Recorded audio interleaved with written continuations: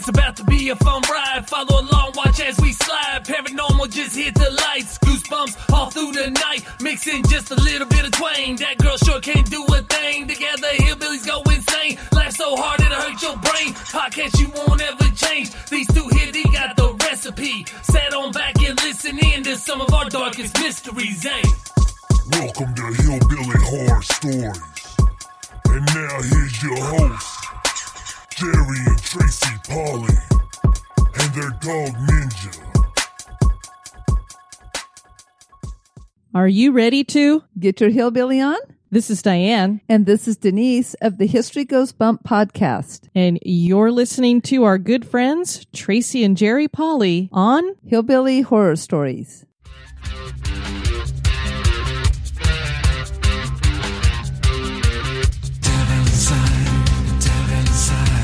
Every single one of us, the devil inside, devil inside, devil inside.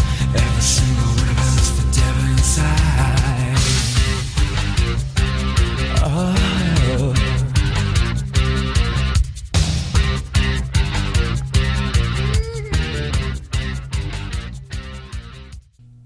Hey, welcome everybody back to episode 48 of Hillbilly Horror Stories. I'm Jerry. Hey guys, this is Tracy.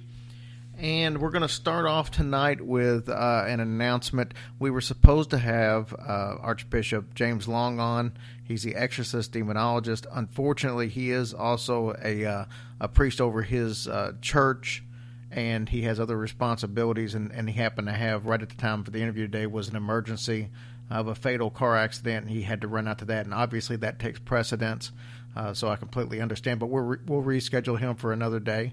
We just didn't have time to be able to get him on before this because we were already cutting it short to begin with. But hopefully the people he had to go see are okay. And our thoughts and prayers are with them. Also, thoughts and prayers to my sister who had an accident yesterday. Won't go into any details, but she could really use any good vibes you can send her way. Yep, for sure. Shout-outs to our military and civil servants all around the world. No matter what country you're in, we love you guys, and we thank you guys. Yeah, God bless you guys. All right, we had a bunch of good iTunes reviews again last week. We did. And before I get to those, I do want to say that this show is going to be a pretty intense show. I know we have a lot of fun, and we'll still have fun with it, but this is a pretty serious show when we start talking about Annalise Michelle and the whole situation involving her. So just, we don't do a whole lot of the real serious ones, but I think this one's going to probably turn out to be one of those. But it's a fascinating story, and it's tons of details. I know I try to keep track of all the pages of notes I do, and this was right up there in probably the top 2 or 3 with the most notes that I've had. So a lot of work went into this show. So let's do our iTunes shout-outs real quick. Tiger Lily Martinez. That's delightful. That's actually a name that's not, I wasn't saying Tiger Martinez was delightful, but that was, well, too. I bet she is delightful. Heck yeah. But that was a whole different one. That's delightful. It's actually a podcast. It's a pretty cool podcast out there. It's kind of a little political, but it's also fun. It's not your typical political stuff. Like they were, one of the episodes, they were actually talking about, what was it, vaccinations and whether you should get vaccinated, and how there's this big thing going on where people are saying they don't want to vaccinate their kids and all. So it's not your political, like everything's not Trump and Clinton and that type of stuff. It's just stuff that's going on in our society right now. But there's 3 of them. There's doctors, psychologists, and they do all kinds of funny stuff on there. So it's a pretty cool show if you get a chance to give it a listen. Lilith 1218A. That sounds like an apartment. It sure but I don't know does. that is the case or not. You have to be no, let's see, what's that word? Creative. Yeah, you have to be creative with your things now. Big Blue Marine, Kim 1990, or it's actually KNM 1990, and Brian DeWald. Thank you, all of you guys, for our nice little reviews this week. Yeah, we really appreciate that so much. And once again, these reviews mean everything. If you have an iPhone, I would really appreciate if you could, take the time, if you haven't already, to give us a review. Those things, believe it or not, mean more than money in most cases, because that's how you get found on iTunes. That's how you get more listeners. Everything is driven by how many reviews and how many people subscribe to the show, not how many listens you get starting off. Yeah, and I feel like it's a lot more friends we're getting, which is beyond awesome. Yep. Patreon. We actually are working on our second bonus show. We put it up on Patreon and let the people who are supporters actually vote on the show. And on our bonus episode that we've got coming up, it's going to be a paranormal show, paranormal story, I should say. And then we're also doing a true crime story. And the votes are in. The true crime story is going to be on the legend of Cropsey, which, if you don't know anything about Cropsey, it was a legend that people used to scare their kids with about if you stay out too late or if you go over here, go over there, this guy's going to snatch you up. And they used it basically, like I said, just as a story to scare their kids. But in reality, there was a guy snatching kids up. Well, unfortunately, that's way too much true to these days. And anyway. but it was up in Staten Island, New York. But it's a fascinating story. Some people have heard it, but not everybody has heard it. It's a really cool story. So I was kind of glad that one won out of the 4 choices we had. And then on the paranormal story, I guarantee I have a story none of you have heard, and you will never hear me say that. But this time I'm going to bank on it. It's about a mysterious hole in Missouri. This goes back to the early 1900s. Tracy knows the story because we've done some investigating on it already as far as the background on it. But I can almost guarantee none of you have seen this. If you have, have had it. But you're going to surprise me if anybody's heard this story before. And that's the one that won out. So that's going to be the 2 stories that we'll do on this bonus episode that comes out next Saturday. So we're looking forward to a big old hole. Yeah, a big old hole. Missouri is known for its holes. So new Patreon supporters last week: David Crabtree, Lenny Ramirez, Trent Flanagan, Patrick Wolf, Sue Story, G-Man, that's actually a guy named David, and then Travis Tim. Thank you guys for supporting the show financially as well as listening. We also had for everybody, we said that if you're a Patreon supporter, we're going to draw each month for a free t-shirt. Robert Burton won that. Congratulations, Robert. I've already talked to Robert. I'll be sending that out. And then, like I said, we talked about the bonus episode. I've got a special shout out this week. Gentleman by the name of Nick Hall. He's a long-time listener. He lives not too far from us, hour and a half or so. And he actually has his own paranormal society, Kentucky State Paranormal Society. They do, obviously, investigations and stuff like that all over the state. But he also had a brother that passed away in 2008. And his birthday is coming up the 18th of this month.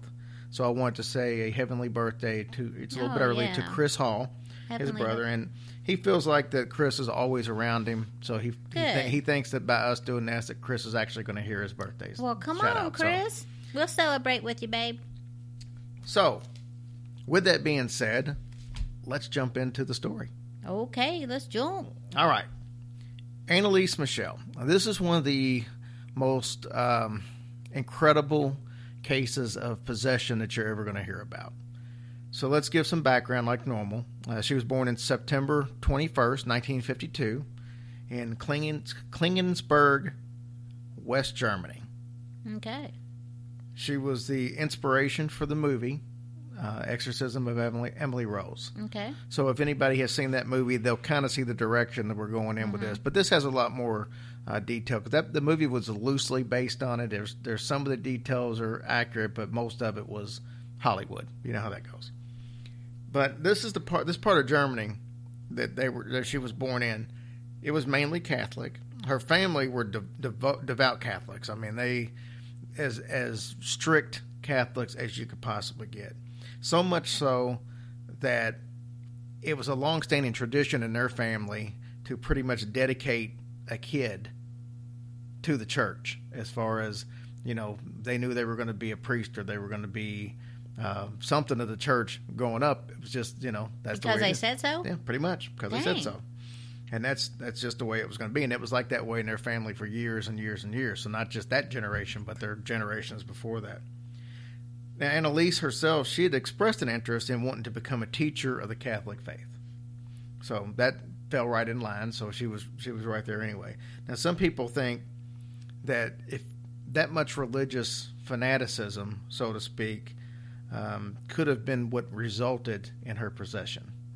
And we kind of talked about this before when we did the Gary Demon House episode. Remember, we were talking about how the mother would give punishments and stuff based on religion. Yes, and then you had the demons and stuff, and the psychologists and stuff that were dealing with the kids. They felt like that possibly that played into thinking there was demons or what have you, because there was so much religion being talked about. So same situation here. A lot of people feel that same way. And you got to know that Germans in this time, they took a completely different look at Catholicism. For example, in 1964, theologians, which is, obviously your priests and nuns and all that of the Catholic faith, only 63% believed that there was a devil.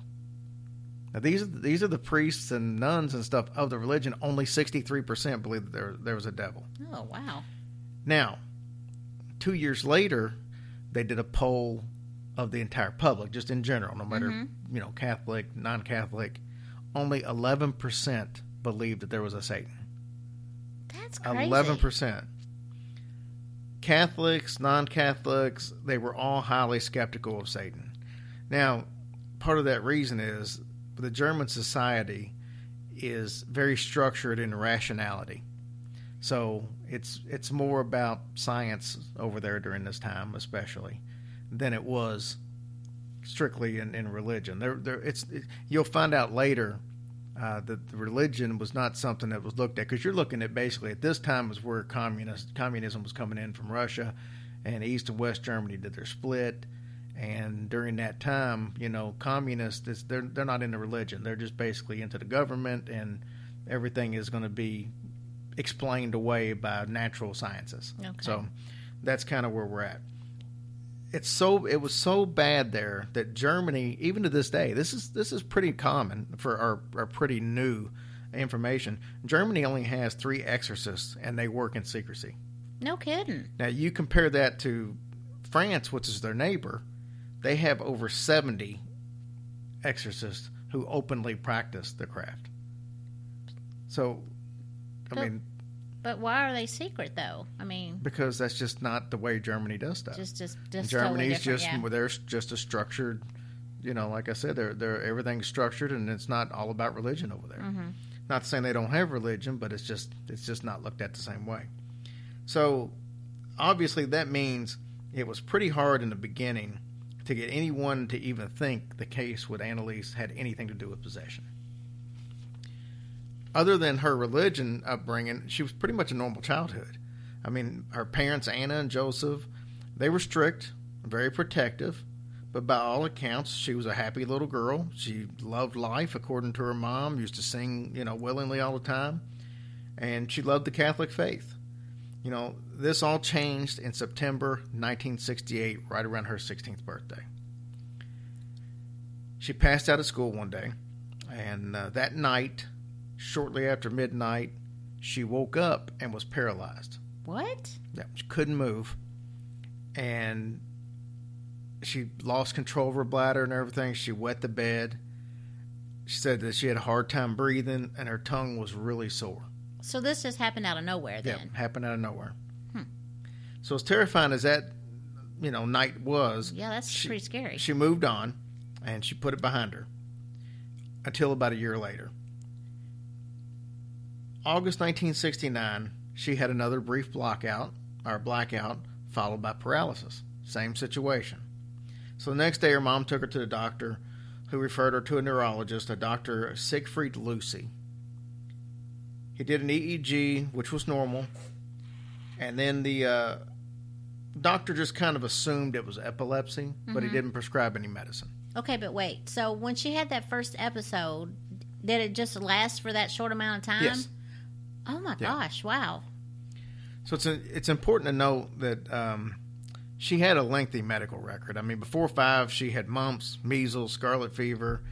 She was such a delicate child that her kindergarten teacher talked to her parents and convinced them to wait an extra year to send her to kindergarten. Oh, because she was always so sick? Yeah, because she was sick, and I guess just kind of, behind the other kids. Oh, I gotcha. So they went ahead and kept her back a year.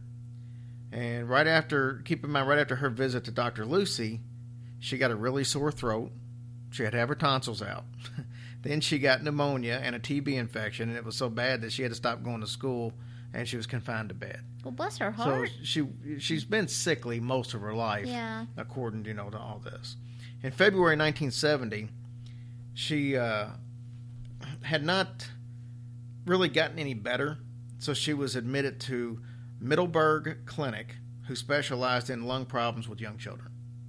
And keep in mind, she's like 17 at this point. Mm-hmm. So the parents were told that she had heart and circulatory issues.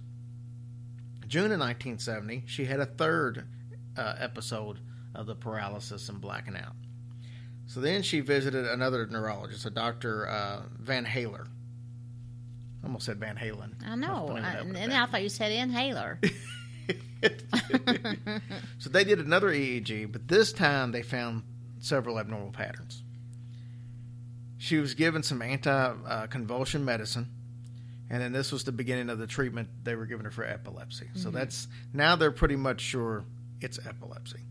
And it kind of makes sense if you're, Yeah. thinking with the blackouts and the, seizures or whatever they're doing. August 29th, she was allowed to finally come home. And during her time at the clinic, something strange started happening, though. She said that she started seeing something called Fratzen.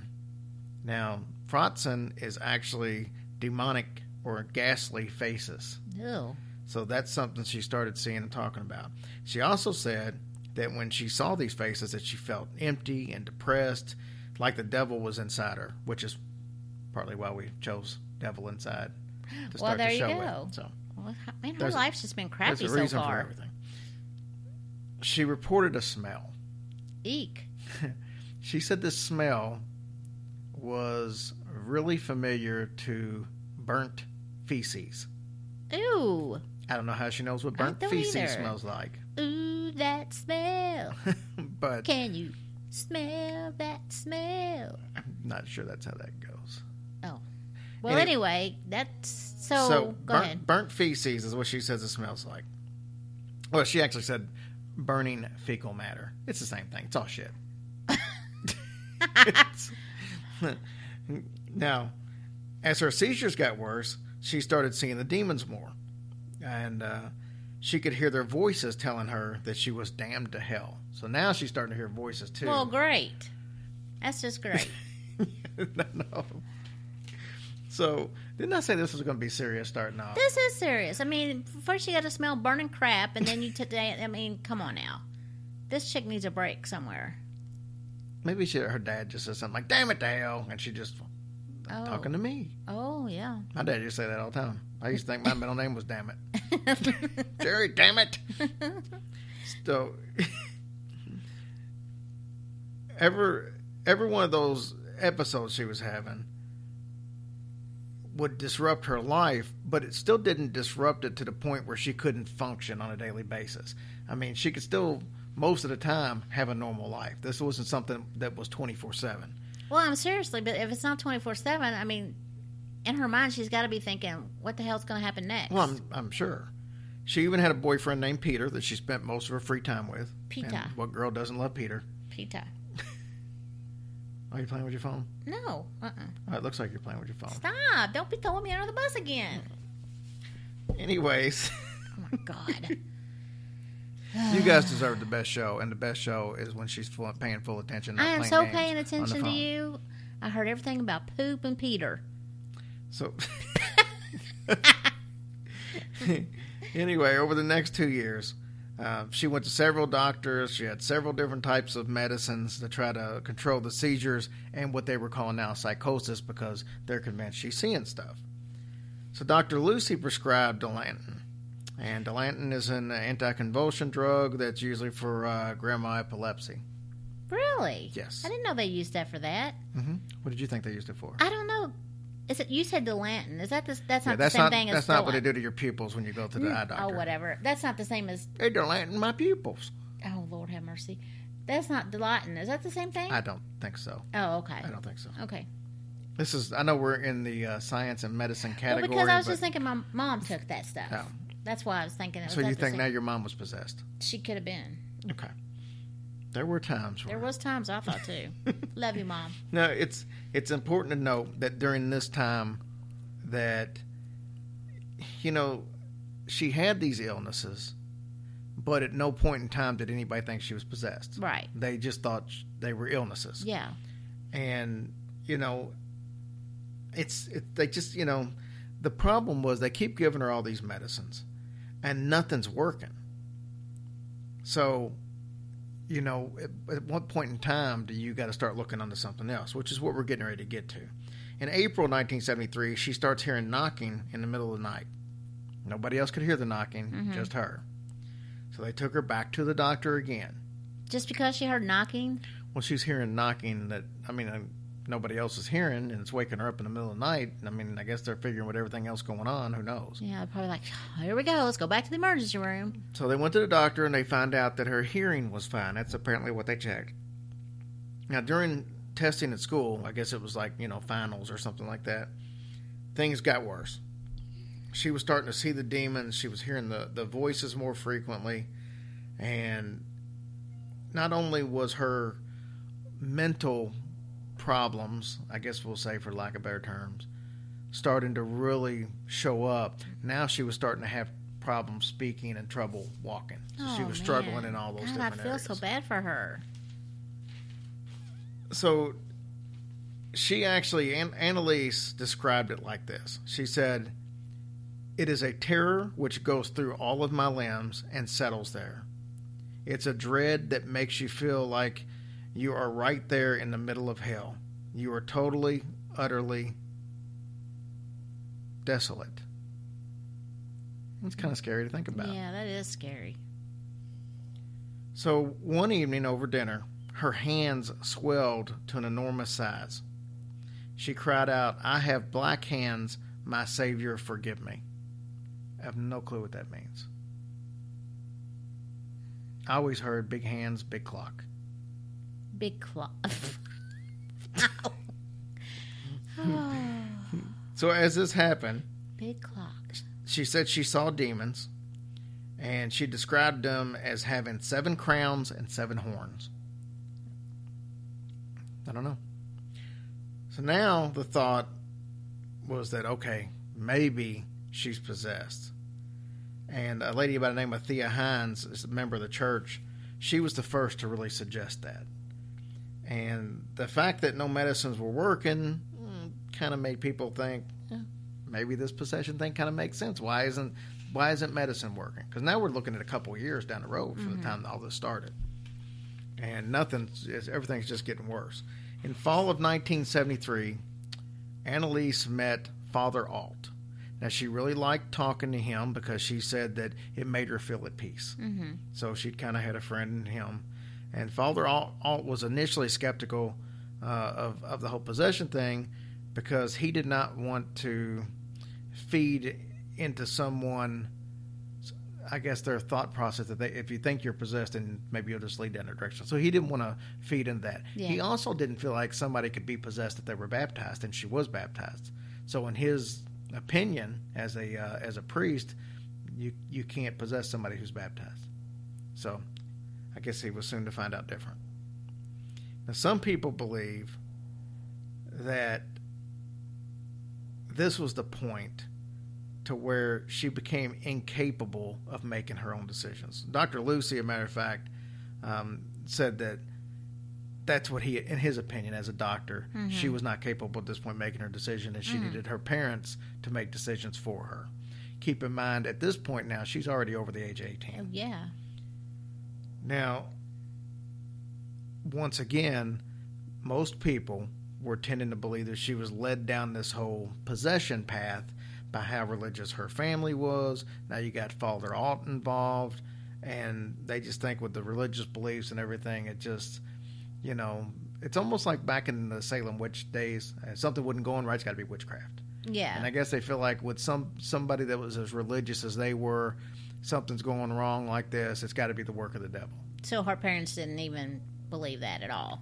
No, her parents were starting to believe. Toward the end, I guess. Yeah, they were definitely believing, but they were the ones so religious, and people were like, "You're so religious that you're not seeing the facts. You're just seeing what you want to see based on religion." So that's where that went to. Now, at this point, she became very intolerant of religious articles such as holy water, crucifixes, rosaries. And that led right back into the possession thing. If she can't stand these things, then she's got to be possessed. The mom said that she even had one instance where she stood in front of a statue of the Virgin Mary, and her eyes were completely black as she just stared at it. Oh. Like the insides, everything just completely black. She may be the first instance of a black-eyed child. She could be. No, that happened a long time ago. That was in the 90s. Oh. This That was farther back than It was that. like 94. On the Well, first she one. could have been then. In May of 1975, her grandmother passed away, and her sister moved away to start a career. Now, she was very close to her grandma. Yeah. She was close to her sister. That's two very traumatic things Yeah, to happen. to yeah. happen in somebody's life, especially when she's got all this other stuff going on. 1975, Father Arnold Renz became involved in the case. Now, he's an older guy, been a priest for a long time, done some exorcisms and stuff. He was amazed at her. I mean, she would stand there, just standing up, and then just be instantly thrown to the ground. And then he said in every instance, he's seen this several times, in every instance she would get up on her knees and then start reciting the Hail Mary. Oh, wow. She would eat spiders and flies, and at one point even licked her own urine up off the floor. Blech. That's gross. Yeah, I mean, I wouldn't lick. I guess if I'm going to lick anybody's urine, it'd probably be mine. At least I know where it came from.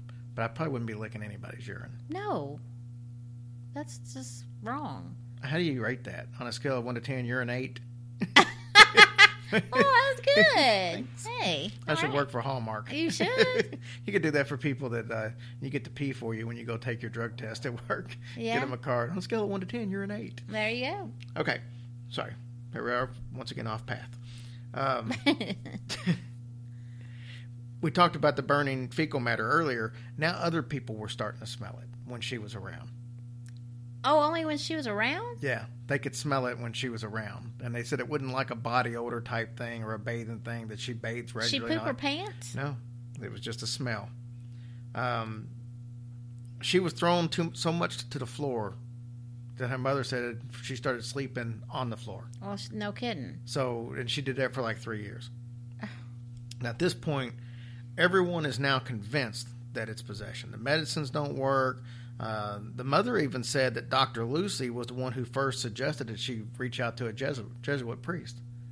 So that's kind of odd that a doctor would go to that point. But epilepsy at this time Was ruled out, probably. well, it wasn't ruled out. It's just there wasn't a lot known about it. Now, they were ruling it out, but there wasn't a lot known about epilepsy. I know, that's some scary stuff, that stuff is. I mean, for example, MRIs weren't created until 1977, so they had no way of doing a full picture of the brain back then when she was having her situations. But like now, you would realize that 20 to 40% of all epilepsy doesn't respond to medicine. So if she had one of those types of epilepsy, it wouldn't be a big surprise that it didn't respond Well, to see, I medicine. didn't know that either. Yeah, we know that now, but they didn't know that back then. As a matter of fact, in the U.S., there's over 400,000 people in the U.S. alone that have epilepsy that doesn't respond to medicine. Wow. So, I've seen that in action, and let me tell you, Oh, me too. that is some scary stuff there. Father Alt and Father Renz had her go to several doctors before they decided to try to do an exorcism on her.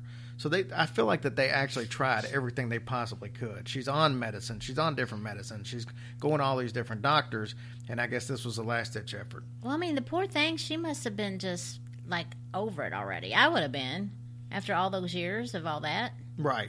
So what you do then is you have to have, like, a trial of, I guess it's not really a real trial with, like, a judge and a gavel and stuff, but it's basically to determine if it warrants an exorcism so you can talk to the bishop or whoever's in charge. And so they go into, and a priest, he sits down beside her. She has a rosary on her neck. And during the process of them sitting there, he starts to pray to the Virgin Mary. As he does that, she goes ballistic. And she reaches up around her neck and grabs the rosary and she rips it off of her neck. Just rips it, beads going everywhere. Now, because of the fact that anytime they're trying to get an exorcism, all this stuff is put in writing. There's all kinds of notes. So there's really good notes of what happened during this situation. And that's where you find out that this rosary thing was a really big deal. Because anybody who is super religious, anybody who is part of the Catholic faith, and especially the priests and stuff, they feel like that only the strongest of demons can destroy a religious object.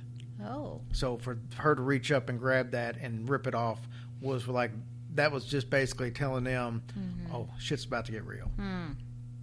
I don't know if they used those actual words or not. Well, that's I'm probably pretty what they was sure- wanting to say. I'm pretty sure that's what they meant. So the priest wrote to the bishop in Wartburg to grant permission for the exorcism, which he did.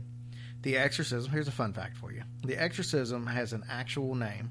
It's the Roman Ritual Act of 1614. That is the rite of exorcism. So you can write that down in case you ever need to. So write that down. That's my worst George Strait ever. I know it. Anyways, August 3rd, 1975, the first exorcism takes place. Father Renz, being the older, he actually took the lead. And the funny thing is, even though I'm not supposed to say that anymore, the funny thing is, even though they were doing the exorcism thing, they kept her on her medication still. So they still were giving it a final attempt. They didn't just take her off her medicine and say, well, we're done. They were still trying everything they could to fix her. And once they started doing this, started this exorcism, the case escalated immediately. I mean, so much to the point to where demons came out at the very beginning and were announcing themselves, and this doesn't happen. Never does this happen early as an exorcism. And they weren't provoked or anything. I mean, it wouldn't like, who the heck are you? They just was like, hey, we're here for the party. Yeah, look, bitch, I'm here. This is this and this. And right. That's scary. So they start speaking through her in these really kind of loud, deep, guttural type voices. And we're going to actually hear some of that here in a few minutes. Oh my gosh. Yeah. Because what happened was they recorded 42 exorcisms. Recorded them. And that says a lot right there. They recorded 42 exorcisms. Yeah, that's like a bunch. Yeah, and there was like 67 exorcisms totally done on this. Some of these things lasted up to 4 hours. Would you like to be there for an exorcism? Yes. You would? Absolutely. Everybody was shocked that these demons were coming out so early. It's not typical for demons to just come out early. You got to coax them out, not just, right from the beginning. They were loud and proud.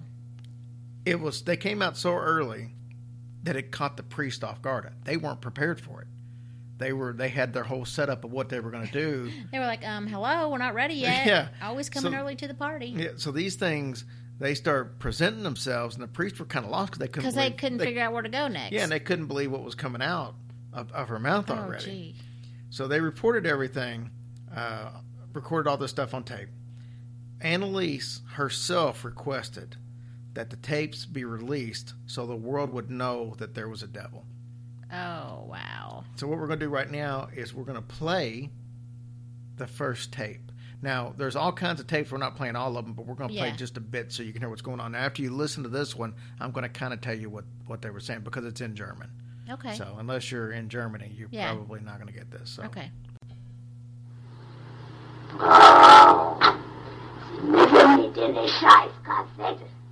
Und zwar mit allen zu dem Scheiß gelogen Witzbuschki. Und dann? Dann muss den Dreck bekannt geben. Wie.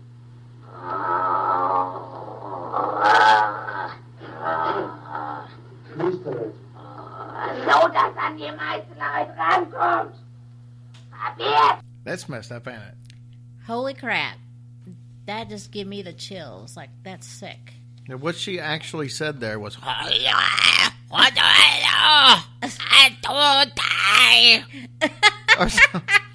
Stop. well, they might have missed it. Oh, my Lord. No, what she actually said, what that translated to, Oh, my gosh. is she said, you must go with these shit cassette tapes and everything else to that asshole up in Wartburg, which, if you remember, that's where this bishop was, and she had no way of knowing where this bishop was. She guessed that straight out of the blue. Oh, my gosh. So they were surprised by that. Then he must give it to the people so that he can reach the most people, .. understand. She said shit. She did say shit. Well, she said shite. Oh. That's one of the few words I actually understood in the whole Man, thing. I don't even like that one bit. That was creepy as heck.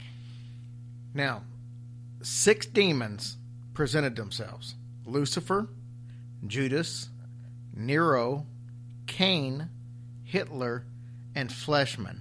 Now, Fleshman is very unique because, yes, everybody knows who Lucifer is and Judas and Nero and Cain and all that. Fleshman was an actually 16th century priest back in the 1500s who was kicked out of the church for basically being a menace and being a troublemaker. And the odd thing is, there's no internet back in the 70s. The priest said that she would have had no way of knowing who Fleischman was. No way at all. But that's who she said. Now, I'm actually going to play you another part of the exorcism right now where she actually, and I'm not going to break down what this one says, but you can hear her saying the names and you can hear them talking, because what ends up happening is they ask her, is Hitler there? And she says, yes, I'm here. And they say, who? And she says, Hitler. And then you'll hear that because Hitler's Hitler. But the funny thing was, when she talked like Hitler, when she presented herself as Hitler, she actually talked, and she would start off with Sieg Heil. Sieg Heil. And then she would speak with the exact correct voice inflection of his Austrian accent. So it was, whoever she was. So let's listen to that part real quick. Ich bin Nero. Ich bin der Dritte im Bunde.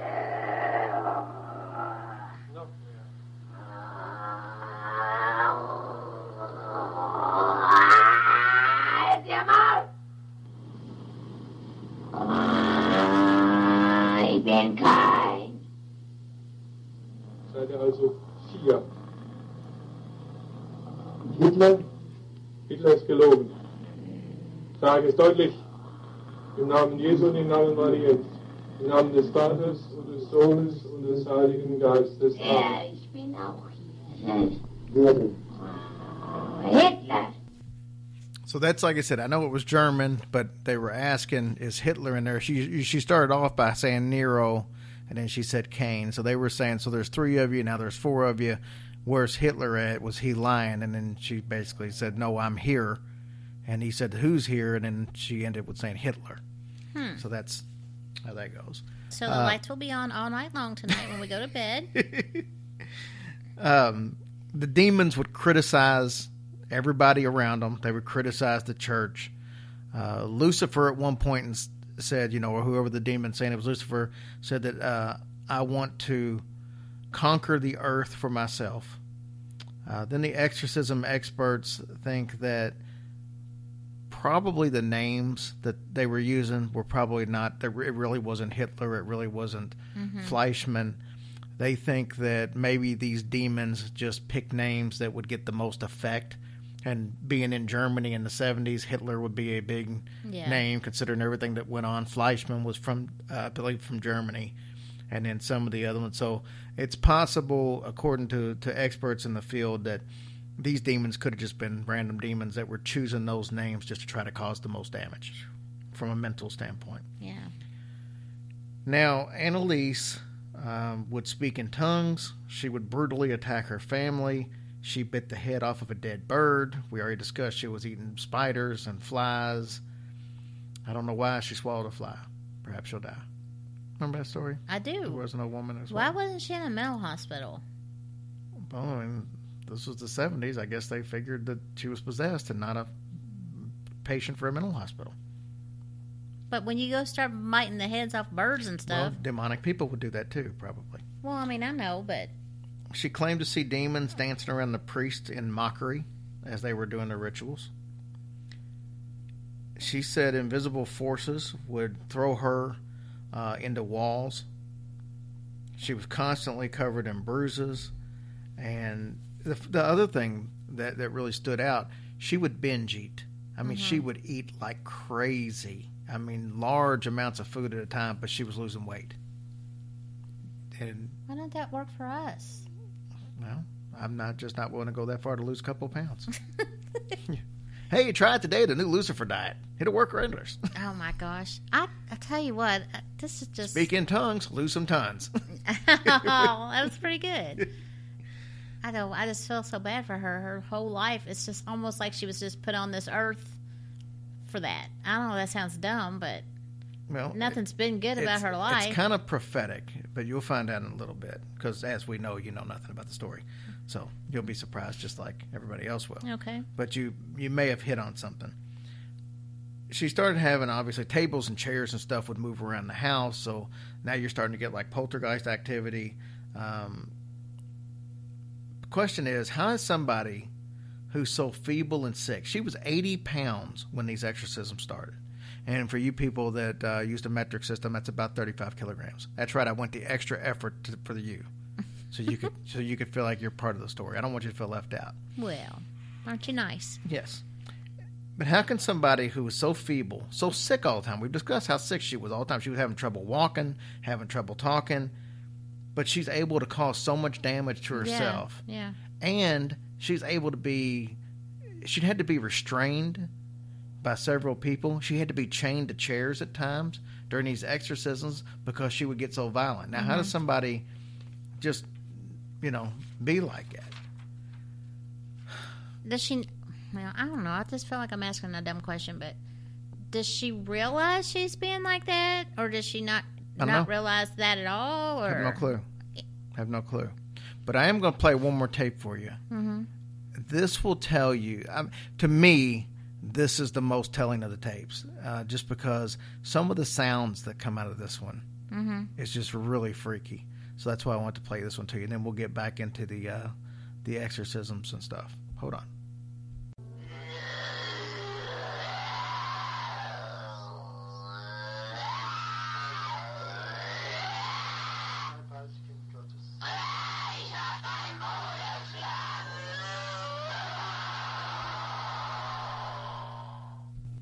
Boy, if that won't keep you up at night, that'd keep me up during the daytime. Yeah. So these exorcisms, they went on for several months. And occasionally she would have stretches where she was, I guess, lucid, for lack of better terms, where she could, she was just herself. Be normal for a minute. Yeah. And during these times, she would spend the time with Peter. Mm-hmm. And one day, this is where everything kind of starts coming to a head. I guess I shouldn't have said Peter and head probably in the same sentence. This is where everything starts coming to the end. They're walking in the woods. It's just a casual walk. And she kind of goes like in a trance and just walks off from Peter. And Peter said, she's left and was just wandering off. Now, she later on said that she was walking side by side with the Virgin Mary. Now, this gets really tricky, so pay close attention to this. She's walking side by side with the Virgin Mary, and the Virgin Mary tells her that it pains her heart to know that so many souls are going to hell. Someone needs to do penance. And she said, would you like to do penance for the souls so they do not enter hell? Go. That's a question you don't really want to get asked, I'm thinking. She said that she was given 3 days by the Virgin Mary to make a decision. In this 3-day period, it was like she was not possessed. She was like back to her old self. She felt better. It's like the possession just went away for 3 days. Well, Annalise tells her family that she's agreed to accept the Virgin Mary's offer. The family obviously was concerned. They said that she told them that if she didn't accept, that the Virgin Mary was going to return on October 31st, and then she would take all the demons with her. So they thought, well, so if you just tough it out, it'll all be over. But she said that she wanted to take the Virgin Mary up on her offer. So the priest they thought, well, everything's calm right now. This would be the time to just jump on this. Yeah. So they start aggressively exorcising again. When they prayed to the Virgin Mary, got to that part where they were praying to the Virgin Mary, a chilling cry came from Annalise. And I'm going to play that for you right here.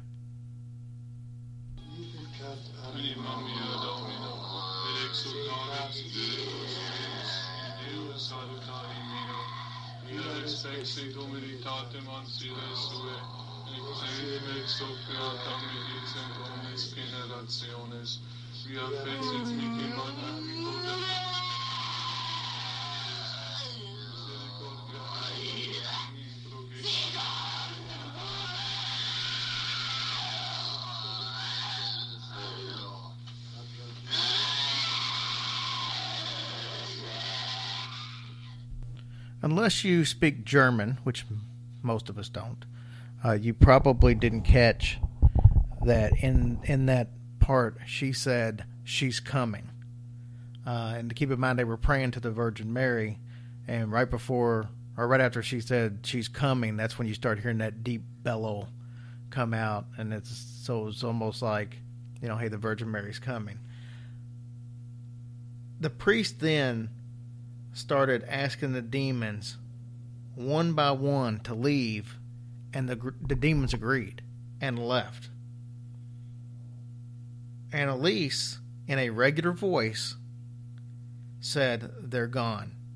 I'm completely free now. I'm completely free. Oh, hallelujah. You would think. Oh, geez. That's when something happened that the exorcists say they have never seen before. About 10 minutes later, during their closing prayers, all of the demons came back. Well, what a bunch of liars. I knew that was too easy. Well, they claim that as much as they wanted to leave, they couldn't leave. The demons couldn't leave? The demons couldn't leave. Why? Well, I guess that's, I don't know, maybe it's a Virgin Mary thing. Maybe it's, if the writing is on the wall as to what should happen. I don't know. But she was given the choice of 3 days to either basically sacrifice herself or wait till October. And, if that's the case, I don't know if that's the case, but just judging by what she said, it would kind of make sense. Over the next several days, the demons would complain daily that they wanted to leave but were not allowed to. Annalise would complain that she was in great pain. Now, May 30th of 1976, Father Alt sought help from Dr. Richard Roth. And he's a friend of Father Alt's, and he's been involved in the case before. Mm-hmm. We just haven't talked about him, but he had been there trying to help. He asked him to prescribe some medicine for her pain, but the doctor said, I can't give medicine to a possessed person because I don't know how it would affect them. There is no injection for the devil. So he refused to give her any kind of medicine. Father Alt then realized that he noticed that she had stigmata marks on her feet, mm-hmm. which later moved to her hands. And for those of you who do not know what stigmata marks are, stigmata is it's in a lot of religions, especially Catholics, the marks of Jesus' crucifixion on his feet and on his hands from the nails. Some people actually have that phenomenon where they get the holes in their hand and the holes in their feet as if they were crucified, and that's what's called a stigmata. Oh, dang. Did you know that? No, I didn't. Yeah. So that's what a stigmata is. Well, she got this on her feet, and it later moved to her hands. Mm-hmm. Now, I know this isn't a stigmata episode, but I have actually studied a little bit on this. Some people, psychologists and stuff, think that people cause that to themselves by just the mental thought process of making injuries to themselves without mm-hmm. physically doing it, but just thinking on it so bad that they get the injuries on their hands and their feet. Well, how is that possible? Well, I guess the mind can make you do anything. You can make yourself sick all the time if you... Oh, wow. But, I don't know. That poor thing. So, at this point, Annalise was becoming dangerously thin. We talked about she was 80 pounds when all this started. Once again, She was binge eating. They said that she would sit down and eat large amount of food at each sitting, and then she would follow that by drinking 2 liters worth of juice. Mm-hmm. You hear that from the people outside the U.S.? I went with the metric system again. Never forget how much we love our foreign listeners. Well, we always talk about pounds and stuff like that, and That's interesting. so around the beginning of the year, she kept saying that in July, something important was going to happen. July 1st, 1976, at the age of 23, Annalise passed away. Like, she didn't do something to herself. She just passed away. No, she passed away. Gosh, she's probably so relieved. 67 exorcisms, 42 of those on tape. At the time of death, she weighed 66 pounds. Oh, my gosh. Or 30 kilograms. Man. Cause of death was listed as starvation. Oh, what a sad life. And obviously that does not sound like that's the case, because we just heard how she would binge eat and binge eat and binge eat. That'll come into play a little bit later. Charges were filed. This is where the case gets really interesting, because this is the first case of possession to where charges were actually filed. Germany filed charges against both of her parents and both priests, Father Ott and Father Renz, for negligence. What? They were saying that they should have been, instead of doing exorcisms, they should have been getting her medical help. Even though they were doing medical help, they never took her off her medicines. She, and keep in mind, and we didn't really touch on this, she refused medical help at the end. She refused it. I mean, she was probably just like, it's not going to work. Nothing's working. Well, I mean, I'd imagine she was probably trying to go through with her self-sacrifice. Well, that's true. From what she thought she was doing. Well, I don't know how in the world they can charge them with that. That's so crazy. Well, in 1978, they found all 4 of them guilty. What? They gave them 6 months in jail, but they suspended it and gave them a 3-year probation instead. See? The system was screwed up back then, too, just like it is today. There were several discrepancies at the trial, oddly enough. The possession tapes were presented by the defense, but they were never taken serious, or the validity of them was constantly challenged. So it's almost like, yeah, we don't believe anything. Yeah, we don't care. Yeah. Now, the expert for the prosecution, he actually made several mistakes. It was chronological mistakes about when this happened, when that happened. He was completely wrong on a bunch of facts. He was wrong on her medical history and her analysis. He was wrong on all that stuff. The big thing was, what was the number one thing that they kept saying medically was wrong with her? Epilepsy.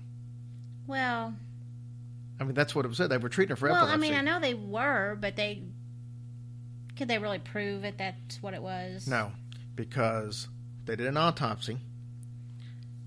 Her brain was found to be healthy and no evidence of seizures, nothing that could have caused, there was no part that could have showed epilepsy, not even microscopic, according to the doctor. That's amazing. So she had 0 epilepsy. There were no bed sores or ulcers on her skin that you typically have with somebody who starves to death. Yeah. She had none of that. But that's what they listed as starvation. They didn't list that she had extra dilated pupils. None of this stuff was mentioned in the trial. It never came up. So I guess the question would be, why? Here may be your answer. I don't know for a fact, but this could be the answer. Possible corruption. This was, like we discussed earlier, this was the time where communism was coming in. The Soviets were there. The state was constantly pushing. It was an atheist-type state. So atheism was promoted.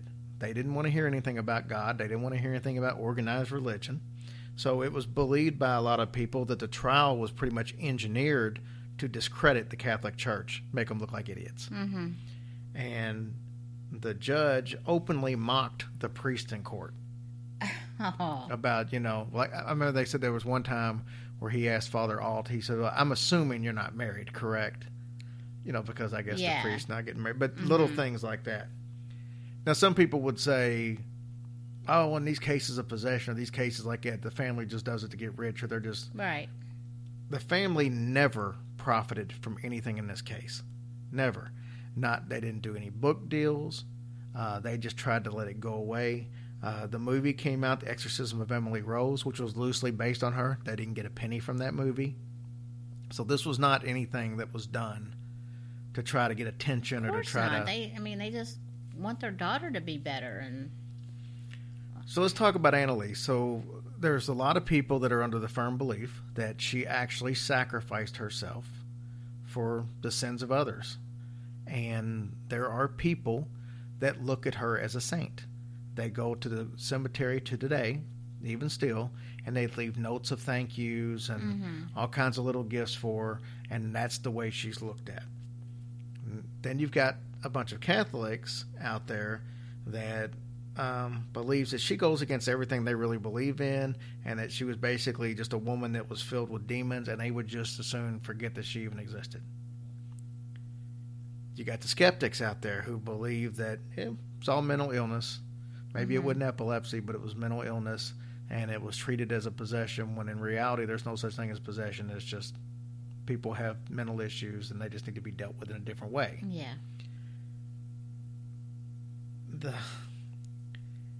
You got to go on with this, because as many people that visit her thinking they're saints, there are Satan worshipers from all over Europe that make pilgrimages to her grave, because she was the girl that had all these demons. She's the girl that had Lucifer and Hitler and stuff. So Satan worshipers, they look at her almost like an idol, as to, oh my God, this lady had all these demons in her and what have you. So they make pilgrimages there. In June 6th, 2013, and this date is really important, her house was burned down. The house that she grew up in was burned down. The police didn't catch who it was, but they're almost positive it was Satanist. Really? Reason being is June 6, 2013, if you take June, which is the 6th month, the 6th day, and 2013, if you add them together, is 6. So that date would be 666, and I think that that's what has to do with it. There had been a fire before, because when she died, the parents made a chapel like dedicated to her on the property. That was set on fire before, a few years before that. And they found what they call a grave light or a grave lantern or something that people would take to the cemeteries and stuff. They found one of those on the premises, which would have been odd to find. Yeah. But the cemetery is right up the road, so it's possible somebody could have went from point A to point B and just left it. But that's why they think that. And in the second case, it was actually their carpenter workshop that the house was burned up. Now, there's a picture you can find if you look hard enough online of the fire of the house. There's standing right in front of the house, and you can see the fire up in the top right hand, like a balcony window. You can see like a figure standing up there that everybody swears is That's Annalise. her? Oh, gosh. Kind of overlooking. Oh, my gosh, that lady. Well, she sure had an interesting life, for sure. Nothing boring about it, but just so devastating at the same time. I mean, it's an incredible story, full of Yeah. details, a lot of twists and turns.